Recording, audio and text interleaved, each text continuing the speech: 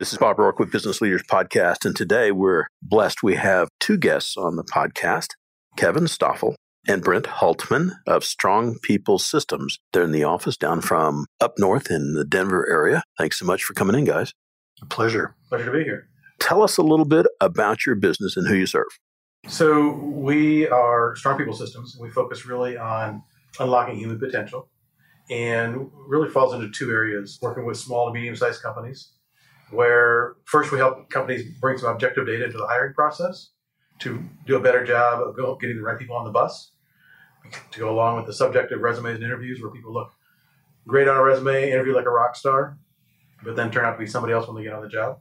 So we bring some objective data into that process using some pre-employment screening assessments, and then working with existing staff really to develop the potential of those people. If we ask the question, to most of us, are you living up to your potential really? You throw that really piece on there, and most people will say, yeah, not really. More I could give, more I could do, more I could achieve if I could get out of my own way. And one of the reasons that we typically don't work with larger enterprises, large companies, because that's the background, at least for myself, is what we realized is that everybody says our people are our most valuable asset. But then if I ask the leader to demonstrate how they do that, I'll catch them flat-footed, because most big companies say that, but then they have a really hard time actually demonstrating that they truly do it. And we're not willing to engage with a client that's not serious about really developing people. If they want us to go fix their people, they say, oh, we need you, go fix my people. That's a non-starter. We won't sign a contract in that case. Usually when it's fix my people kind of an attitude or mentality or thought process, I always tell people to be careful when you point the finger of blame at your people, because there's three fingers pointing back at you. Yeah. And that's, there's a lot of truth in that. So for the folks, what's your prototypical size business? How many employees? What kind of revenue? We usually go by employees on that question, because depending on the type of business you're in, revenues can vary greatly. Sure. But ideally, target clients would be 25 to 500 employees. Okay. We work with clients smaller than that, clients bigger than that. But it's really about working with the individuals or teams within those organizations to unlock their potential, the talent that's already there. So I'm the business owner, and for the business owner that reaches out to you guys to bring you on board, what typical pain point or problem are they trying to solve when they reach out to you guys? It's a great question. Generally speaking, it's one of two things. It's I'm stuck, I've either plateaued, or there's things that are outcomes we just have to accomplish that just aren't happening, and they should be. Or it's, if I could, I'd just fire everybody and start over, but I can't. Therefore, I'm in enough pain with my current team that I'm willing to take a risk on investing in them. And then the cool news is that once they look at doing an engagement with us, they're amazed at how the potential of the people they already had in place that they wanted to get rid of really is the right stuff. It was just being interfered with by different people's fears and head trash and by the current cultural situation within the company. The other thing that they're oftentimes dealing with is turnover. Turnover and employee engagement. And they can't figure out why. Why are they losing people?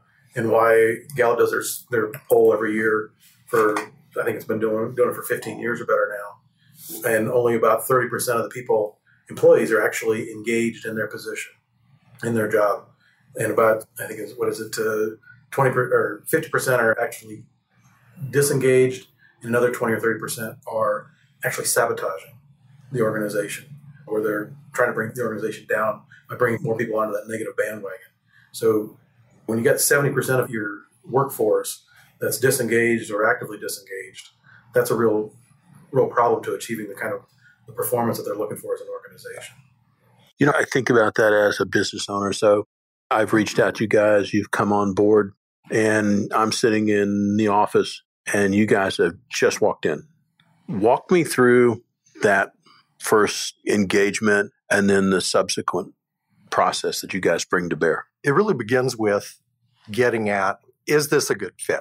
Are we, of Seth Godin's book Tribes describes, are we of the same tribe? Because if there's not a connection to where what's valuable to us is resonating with you, then we either need to get to a place where there is that connection or recognize that it's not a good fit between the two organizations. With that done, then we jump right into looking at, do you have good clarity around the strengths, the values, and the why of your organization and of yourself?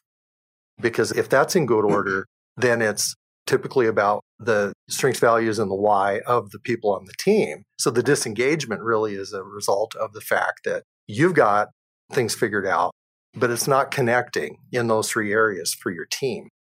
So it's not truly a team. You just have employees who have strengths, who have values, who have a why that they maybe even aren't in touch with, because few of us have actually taken the time to really invest in ourselves to discover what our values, our strengths, and our personal why is. Maybe it would be useful to see if there's a fit. So let's say you came into my organization and I'm an autocrat and it's my business and everybody else is it's very hierarchical. I'm the guy. I'm the rainmaker, I'm the operator, I'm the so on, and you come in and go, but my employees aren't engaged. Is that your prototypical client or no? It's not uncommon at all. And actually, I have to smile, Bob, because I enjoy that, because when I'm working with a CEO or a business owner, I understand what that looks like because I came out of thinking that's the way you had to be a leader. And so I'll start to have a conversation with you to say, I get it. It's exhausting though, isn't it? You can never blink. You always have to be right. You always have to offer all the answers. And after a while, there's some level of resentment because you start thinking, what am I paying all these people for? Because I'm doing it all anyway. But the reality is, part of it is there's something going on, a dynamic in your culture where you're hanging on to things that you have hired people to take on, or there's something there. And so we need to explore that to figure out of that, is there stuff you're even willing to do something about? And either you need to make some changes in what you're expecting as far as outcomes go and engagement from your people, or changes in the culture as far as how you engage with your people. Go ahead. I was going to say, one of the things that your question made me think about is we're no longer in the industrial age, which was a command and control hierarchical structure, leadership and management model. We're in a different age. So people call it the participation age, the information age, the knowledge worker age, whatever label you want to put on it. But we've got to move from this command and control structure where decision starts at the top, and by the time it flows down to the bottom and you get the feedback loop up, too much information has changed too fast. We're now in an environment where you've got to work at a peer-to-peer collaboration more level, where you need everybody engaged. And telling people to do a job because I said so is not a good answer. That's the old military model. Yeah, actually, Stan McChrystal did a good TED Talk on that not that long ago. So here I am, I'm the business guy, right? And we've had the first interview, for lack of a better term, and we go, yep, we're in agreement that you guys are on board. And so what's the next steps for that business owner and what you guys deliver? So the place we typically start is we have a survey, we call it Success GPS survey or assessment. And we either have people take that either as an individual or as a team of individuals and then aggregate the results of that. And it really gives the business owner a look into where are they as an individual at relative to what we call our GPS model, which stands for Great People System, energy model. Where are they at relative to their own energy cycle, if you will, or path, and where is their team at? Where are their people at? So that they can know, are they on a positive energy path where as an individual or as a team, where things are really they're getting the outcomes they want, things are really humming along kind of thing? Or are they on a stuck path where things are kind of stuck or stagnant? Or are they on a negative path where they're actually getting more of what they don't want, which is the worst case scenario of the paths that an individual or a team can be on. So it really starts with that, just kind of taking a look at where are you and where's your team at? And then from there, we, if they decide to engage us, then we move into looking at what are the strengths of the individuals? Because a team is really just a bunch of individuals, right? That need to all be clear, have a real clarity around who they are from a innate strengths perspective versus who they've been conditioned to be. And so we start to move into looking at that aspect of things, because that's so foundational to all of us as an individual. Are we playing from our strengths, or are we playing from who we've been conditioned to be? If we're playing from who we've been conditioned to be, oftentimes that results in an internal struggle. Nature says I'm this, but society or conditioning says I'm that, and those are different things, and it creates an internal tug of war. So we've got to get people to their authentic self first, and that's the foundation where everything else builds from. And so you assess. Yeah, we have assessment. And you have your process for assessment. Yep. Right. And once you assess, and let's say I'm on that 50-person organization, and you have the assessment on all the players, and you come back in with past assessment to diagnosis or regimen. What's the next step after diagnose? Okay, really at that point, we're into what we call LEAP, Leaders Equipped to Actualize Potential. And really that program can be just for a business owner, a CEO. It can be for their executive team. It can be for the entire organization, depending on the objectives of the client, right? And what it does is it takes that awareness of where I'm either aligned in a positive way or I'm stuck or I'm on a negative path. And I've got some clarity around, okay, now I get it why most of my people are disengaged and I'm frustrated because I have high turnover. And these are the places where I'm naturally very strong. And these are things that I've learned how to be good at. And this applies to the CEO, to their senior team, like I say, whomever it is that we're working with, where it's like, all right, now that I'm aware of who I truly am, my innate strengths, that's stronger because I'm playing from who I really am. And that's energizing and sustainable. But I'm also clearer on what's conditioning. So it's stuff I've learned how to do, and I'm probably really, really good at it. But if I'm playing from my strengths, when I need to use that conditioning as a tool, then I'm more powerful. So I'm stronger in every avenue because I'm in a sustainable place, being who I am, playing from my strengths, and I'm aware that my conditioning is a toolkit. And I like to think of it when we don't know that conditioning isn't truly who we are. I use the analogy of a sledgehammer. If I need to tear down a wall, I'll pick up a 20-pound sledgehammer and I'll take down the wall. But I recognize it's a tool with limited use. So when I'm done with that wall, I'm putting that thing down because it's heavy, it's exhausting to carry it around, and it's limiting.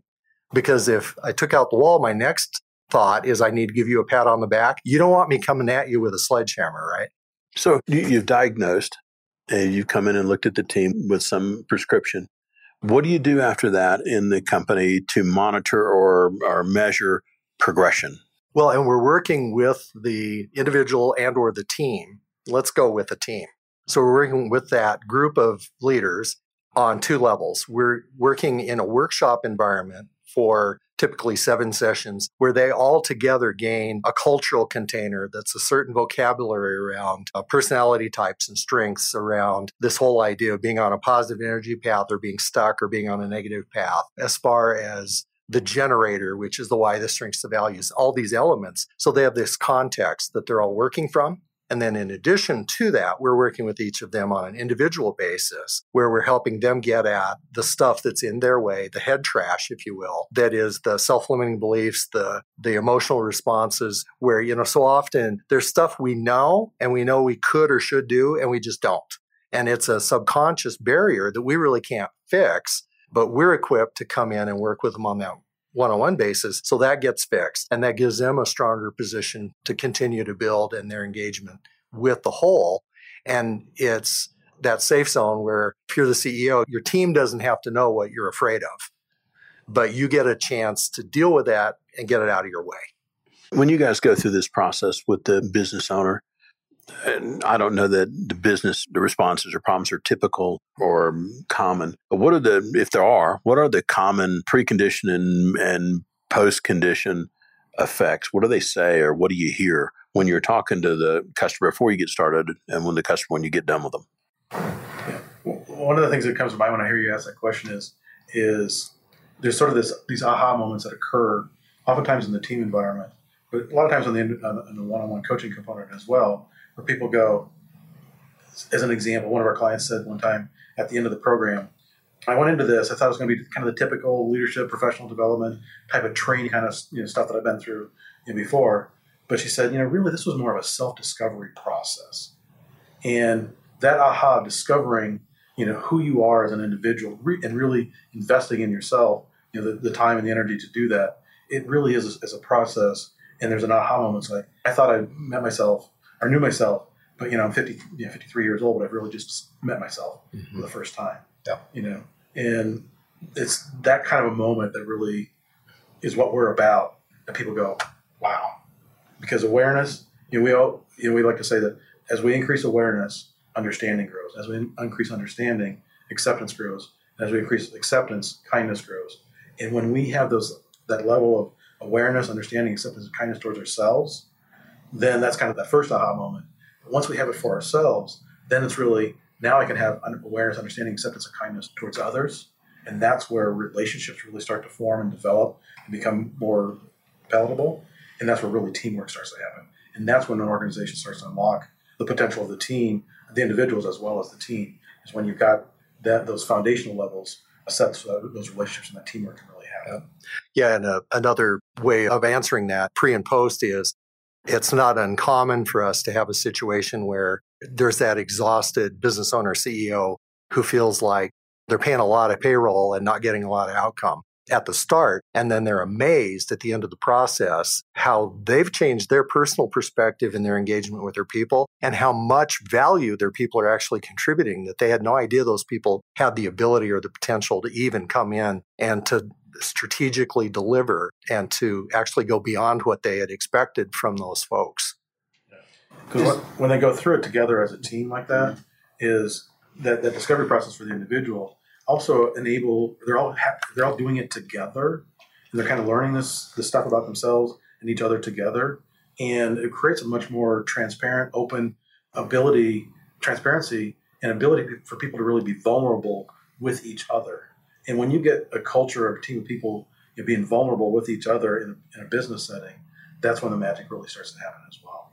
Because most situations, business environments, it's not safe to be vulnerable because we've got to protect ourselves. Still dragging the club, man. Yeah. And for the businesses that go through the process, and when you come back or visit with them at some point, what do they typically see either in revenue stream? What are you seeing as far as the bottom line change after they go through your process? That can vary an awful lot because, of course, if you're in pretty good shape and you're going from good to great, then it's going to be a smaller delta. If you're really stuck or you're in a bad place, it can be huge. But generally speaking, you can expect 10 to 20% shift simply because, as Kevin mentioned right at the start, there's that engaged, disengaged, actively disengaged spectrum. So if you can just reduce and ideally eliminate the actively disengaged and, a strong, healthy culture of openness makes it hard for people to be actively disengaged. So if you get rid of that 20 or 30%, you're going to get a 10 or 20% gain. And then we always encourage our clients as we work with them to, if they haven't yet benchmarked with key performance indicators around the things they really want to be paying attention to, that we baseline that and that they continue to monitor it. Just because you get on a positive path doesn't mean you can put it on autopilot and ignore it. You need to be paying attention. So when things start to shift, you can circle back and utilize that same approach that we teach in the LEAP program to say, all right, we expected this, but we're not quite there. Why is that? And it's not, Bob, you failed. It's we missed this. Or I own it. And I say, I thought I got that, but it's clear that there was some vision there from the CEO that I missed, because I thought I was delivering, and obviously there's a gap, so let's fix that. Do you find that business owners will engage you guys that are considered strategic selling 3, 5, 7 years down the road? Do they bring you guys on board to change their intangibles? Yeah, that's really ideal, because one of the things that when we first put the company together was really apparent working with merger and acquisition folks is there's a lot of times where there's just this vibe that the best people start to pick up on late in that process. And, it's like the rats abandoning the ship, right? Where they know there's something up and they're out of there. Whereas if you've created this vulnerability in this safe zone and this engaged culture, then you're creating a sustainable situation that's bigger than the owner who's selling. And we've actually experienced that, where we've had organizations that suffered through some transitional leadership, not with a private company, but with CEOs, where the team and the culture was stronger than a bad CEO. And the board had made what they thought was a good hire, turned out to be a disaster. And the team was able to stay strong and to carry through in what could have otherwise been a pretty catastrophic situation, with the loss, in one case, of 2 times where they had a CEO issue. And the team was stronger than either of those people. And the board and the staff were able to continue on with a strong organization in spite of the fact that the key person 2 times in a row turned out to be a mistake. For you guys, before we go too much further, for the folks going, how do I find you guys? How do they find you on social media? What's the proper website and whatnot? Our website is strongpeoplesystems.com. And you guys are both on LinkedIn as well. Yeah. Both on LinkedIn, also on Facebook as individuals. It's Kevin, Stoffel. Correct. And Brent, Hultman. Right. On and LinkedIn. On LinkedIn. And then I'm on Twitter under my name. And we also have a Strong People Systems Facebook page. Okay, cool. Have to get that out or people go, well, that's all well and good. I can't find them. Right. So that's how they find you. Best kept secret is absolutely not a good thing. Yeah. Well, shifting gears a bit, going through the part where I get to quiz you guys to death, perhaps a recent book or something that was influential in print that changed how you thought about your role. One that comes to mind for me is a book recently, I think it's only been out for about a year, called Power Shift. And it's really about the shift that's happening in the workforce, in the marketplace, from the baby boomers and the Gen Xers to the millennial generation. And the millennial generation has a different set of generational values, and they really are changing the way business is done. I kind of talked about it a little bit earlier in terms of the old industrial age mindset versus the new information or participation age mindset. And the millennials are driving that. They're already at 50% or more than 50% of the workforce. And so they're taking over just by nothing other than the sheer aspect of age. And so as boomers and Xers, we really need to open up to what are the value sets of the millennials. And I like to say the millennial there's a lot of negativity around the millennial generation. We actually see the millennials as a very positive influence. And when I think about the millennial generation, what are they really asking for? They're asking for three things. They want to know why, and because I said so is not a good answer. The old industrial age mindset was like, push this button or pull this lever. Why? Because I said so. Because that's what we got to do to keep the factory line moving, kind of thing. But that's not the case anymore. We want people to bring their minds to work, and if the millennials, know why, then they can solve problems and bring their technology savviness or their different way of looking at things to the marketplace. They want to be developed as human beings, and that's a big piece of what we do. But they want to be developed as a professional. They want to grow and develop and grow as an individual. And they want to be part of something larger than themselves and a cause or a mission or a vision. And so we've got to get clear about providing those three things for this next generation that's really taking over the workforce. But if you think about it, if we ask any boomer or Gen X or those same questions, do you want to know why? Do you want to be developed? And do you want to be part of something larger yourselves? We'd all say yes as well. But the difference is with the millennial generation is if they don't get those three things in a work setting, work situation, they're willing to walk out the door and go find an organization that do provide those three things. And so Power Shift really is about, what do we need to do? How do we need to shift our thinking, get in alignment with where the workforce is going? And really where we need to go as boomers and Xers as well. We're staying in the workforce. We just need to do business in the new age, not in the old industrial age. So that's a book that comes back for me. And we always recommend, in fact, we buy copies of Malmgrom's Turn the Ship Around, and we give those to folks when they graduate from the LEAP leadership program, because it really does a nice job of articulating a lot of the concepts that are in the LEAP program, where it's that idea of driving decision and ownership and responsibility to the level that it belongs. So it's not good ship, good captain, captain's gone, bad ship kind of a situation, but people own their stuff. And if you're the right person to solve something, it's yours. And you report up on it, but you don't have to wait for the boss to tell you. And also the idea of I intend to, where if I work for you, I let you know I intend to do this, which gives you the chance to say, wait a minute, you need to know about this other thing. And if not, it's mine. And you don't have to worry about owning my stuff because I do. So that's just a kind of general thing we like to have people have because it does a nice job. And hey, it's a nuclear submarine story. Who could go wrong with that? And then the other one for me is Andy Crouch's Culture Making. And the really significant part in that is he talks about how there's a dynamic in culture where it's not this static thing where we can sit down and say, let's create a culture and then invite others to it. Because as soon as we invite others to it, it's different. And when you recognize, as he articulates in the book, that what we make possible with culture makes other things impossible, it helps us really set more realistic expectations. Illustration in the book is the advent of highways and the great highway infrastructure in this country made lots of commerce and freight and safe transit between locations possible. By making that possible, it made traveling from Boston to New York, I think was the illustration, on a horse, impossible. And so I think for leaders for us to recognize that as we strive to accomplish new things and as we bring new people in order to do that, there's inevitability of cultural change. And I like to compare culture to a garden. Either you're tending it and you're getting a lot of abundant produce, or it's a weed patch. Well, for looking over your career, failure or at the time apparent failure that served you guys and your company well? Want me to go first? Yeah.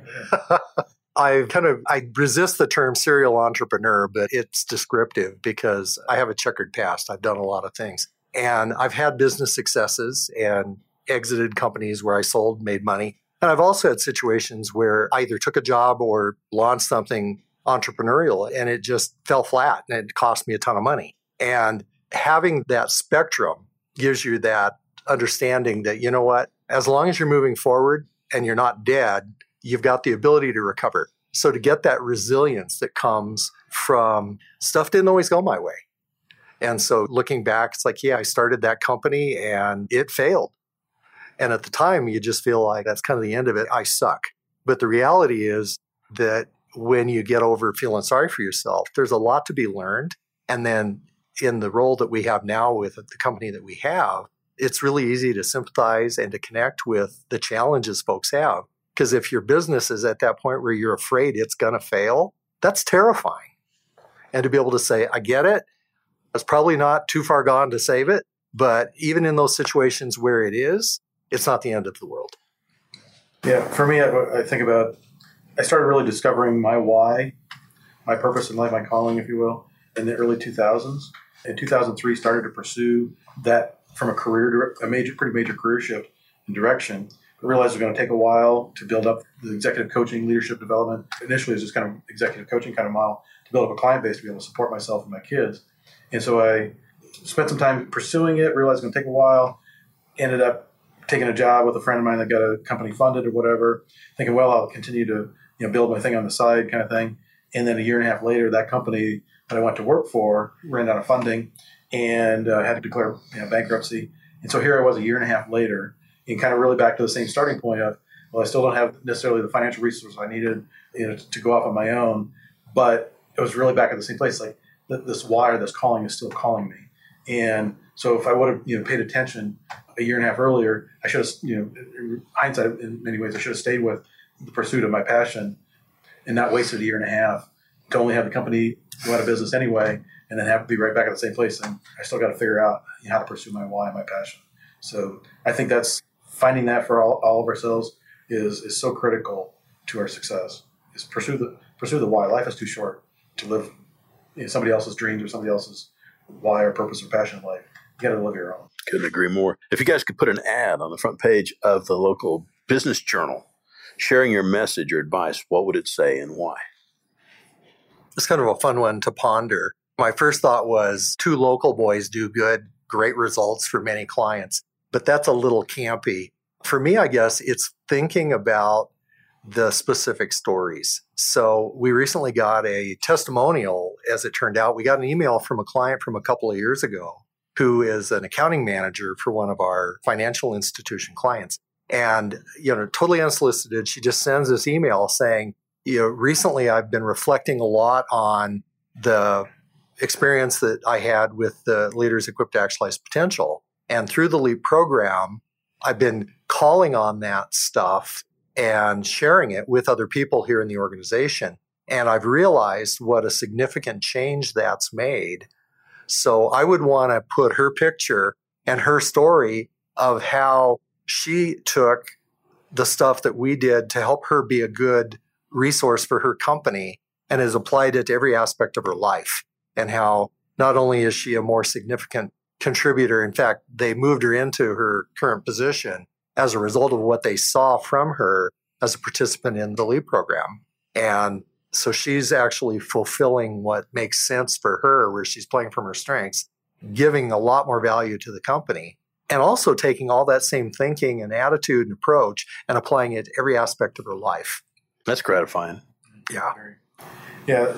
When I heard you ask that question, the first thing that popped in my head is sort of a headline of the ad would be, people are either your greatest asset or your greatest liability. Which do you want? And it all comes down to, do you have the right people in the right roles playing according to their strengths, their values, their why, clarity around where they're trying to go, taking bold and courageous action and doing so with a positive attitude. That's the definition of being on a positive energy path.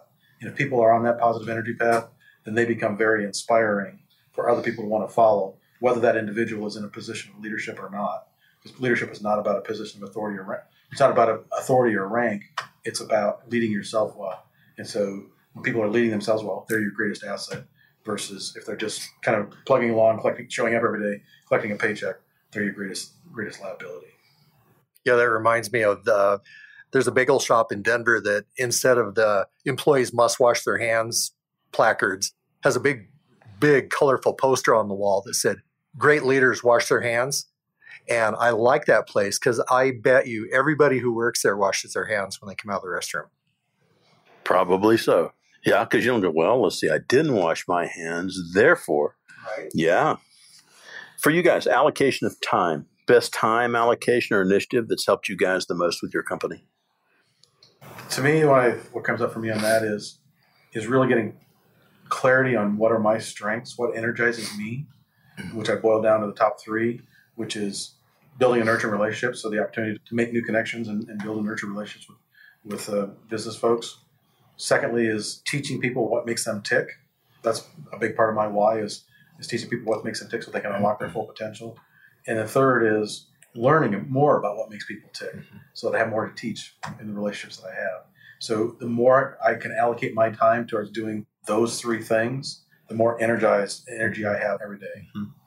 Yeah, and for me, I guess the simplest way to put it is being disciplined about avoiding the tyranny of the urgent, because I know what I really need to get done and what's really important and valuable. And I resist the urge to let emptying my inbox of email or something else that's important but is not as mission critical as other things that I know truly are important. So I keep my priorities to say, maybe if I don't respond to you in the next 30 seconds, it's not the end of the world, because I'm in the middle of a thought and I want to get this piece of marketing, social media article finished.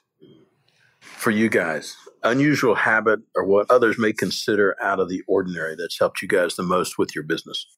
I'll go first. For me, and it fits somewhat with the first answer I gave just for the other question about the discipline, is I start the day with feeding my soul. So I do my personal devotional Bible study before I do anything else. And that has made a huge difference because my ability to engage, that mindfulness, that presence, and the calm that gives me the ability to just really lean into whatever's next is really based on taking that time to nourish myself spiritually. And then from there, I'm in a good place in every aspect of myself to move forward with whatever it is I need to accomplish that day. I don't know how unusual this is, but it's a technique that I've finally settled in. I used to be, I've always been kind of a list maker, if you will, trying to keep track of all the things that I need to get done. But I would oftentimes use that list to kind of beat myself over the head that I didn't get enough done on any given day. So I've started a practice of having everything in one list of all the to-dos that at some point need to get done. But then off that big master list, pulling off 3 for today, saying these are the 3 priorities for today. If I get these 3 things done, I'll feel like I've had a good day. And then ignoring the rest of that laundry list that got way too many things on it. And eventually these things start falling off of that because if I didn't get them done the last 3 months, it's probably not important anymore, kind of thing. But being able to separate the big laundry list that all of us have to do to saying what are the most 3 important things to do today is been a very beneficial practice for me. Just want to throw in, and Bob, you'll relate to this being a veteran, is make the bed in the morning. And I think that there's some benefit that maybe the military figured out before the rest of us is made your bed, go out, and the day is a complete disaster. You started the day well, and when you come home to fall into bed, it's right. So you can start the day right and you end the day right, even if everything in between was a hot mess. And based on a lot of, like my kids, making your bed in the morning is kind of unusual. It is a discipline. For you guys, advice you'd offer to a CEO that's assuming the role of CEO for the first time?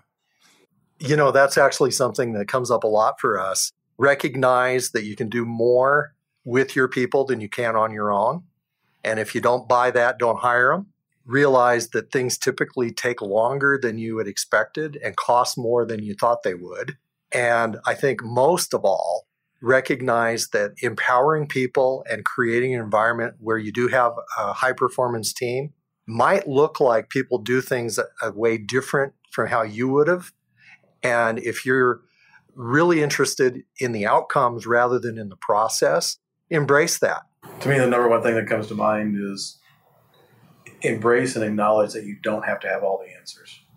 Just because you're the CEO of the organization, people are going to look to you for the answers, but you're not going to have them all. And the sooner you recognize that you don't have them all and open yourself up and be more vulnerable and transparent to say, you know what, I don't know, and be willing to invite your people into the conversation to help figure out what you think together is the best answer, that goes a long way. Yeah. Common misconceptions about what you guys do or your role in your company. Probably the biggest one, it kind of goes back to that comment that Kevin referenced from one of our clients about expecting it to be your typical team building, leadership development kind of thing. We're a different cat. That's not what we're about. We're not really about giving you a binder that says, here's the way you do it. We're really about helping equip you and your folks with the ability to write your own book and to update it as things change. So it's not there's the program, it's one size fits all. It's really an engagement between us and you, because until we're working together, we can't know, just like Kevin just said with the CEO deal, we can't know what's right as far as answering how to solve things for you until we know what's really at issue.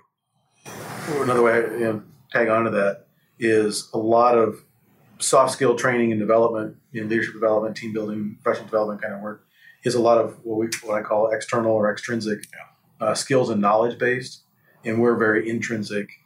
Who are you based? Because leading, as I like to say, leading yourself, you're the hardest person in the world to lead is yourself, and because of that, we've got to go internal. We've got to figure out what's going on inside of us as individuals to really be able to lead ourselves well, so that we inspire other people to want to follow. So it's a very intrinsic versus extrinsic approach.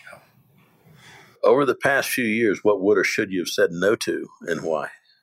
That one's easy for me because it kind of goes back to the prioritization. I read a lot, and you have to really look at everything that you take in through the filter of who you are and what you're wanting. And went through a season actually not that long ago where I think both of us fell victim to trying to be something we weren't and trying to take on, and it was failing to eat our own cooking, basically, trying to take on things that really aren't what we're about. And that's really, I think, a good discipline to always have, to say, just because something looks like a good opportunity, is it really your opportunity or is it a good opportunity for somebody else? Yeah, it's recognizing when to say no to a prospect because they're not part of our tribe. Yeah. There's been a few instances where we tried to take on clients that because they felt we needed the revenue, the opportunity was there, but they weren't part of our tribe and it just wasn't a good fit. So, being able to say no to a prospect or even potentially fire an existing client, I think is a huge lesson to learn in terms of saying no. That's not going to be a good fit for them or for us. Yeah, and that's really ultimately having the integrity to say, you know what, I'm not going to just take your money because it's obvious this isn't going to really give you the outcome you wanted, and I'm going to be miserable while we're at it. So let's don't even start. There's value there, for sure. In the day-to-day operation of your company, what's the personal habit or self-talk dialogue that keeps you guys focused and on task? It's really using our own approach, which is, am I being aligned around who I am as far as my why, my strengths, and my values? Am I clear on pursuing my outcomes that I already know I've got?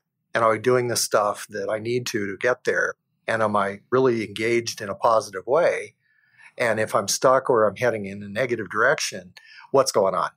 And to be really conscious about asking myself that same thing that we look for our clients to be asking themselves. Yeah. It's really kind of a filtering mechanism. Every decision, every opportunity, every shiny object, we both suffer from a lot of entrepreneurial, this shiny object syndrome. And so, having the discipline to filter decisions and opportunities that present themselves through does it align with our why? Does it align with our strengths? Does it align with our values? And if it doesn't pass through those filters, then it's time to say no. And what's great in kind of pay it forward and networking is if it's say no, it's not me, but how about you talk to this person? And that's really rewarding too. Well, guys, wrapping it up, if I was to talk to your colleagues and ask them what you guys were best at, what would they say, and how do you guys utilize that strength on a day-to-day basis? For me, I would say people would say is that I've got a really good ability to listen and tell people what they need to hear versus what they want to hear, and have them still like me after the conversation's over. There's a gift. Yeah. I've given him that feedback myself. It's like, Kevin, you can say something to someone and have them smile and say thank you, where they'd punch me in the face. That question, what comes to mind for me is a colleague who works with high wealth family offices said, one of the things that's really unique about you guys is you can create that connection between a CEO or a wealthy family-owned business leader or whomever it is, the captain or the boss of the thing, and the people, to where you are able to talk at that strategic level with those key people, and then you're able to help them translate it into terms where the rank and file folks get it and aren't scared away. And so I think that's kind of a cool thing. And that's coming from somebody who I can't quite get my head around how she can work with multi-generational, multi-enterprise, family dynamic situations and not either end up in jail herself or having one of them kill her. Well, Kevin, Brent, thank you so much for taking time out of your busy schedule down in Colorado Springs to be on the podcast. And I appreciate you guys sharing your wisdom and insights. Our pleasure. Yeah, genuinely a pleasure. Thank you for having us.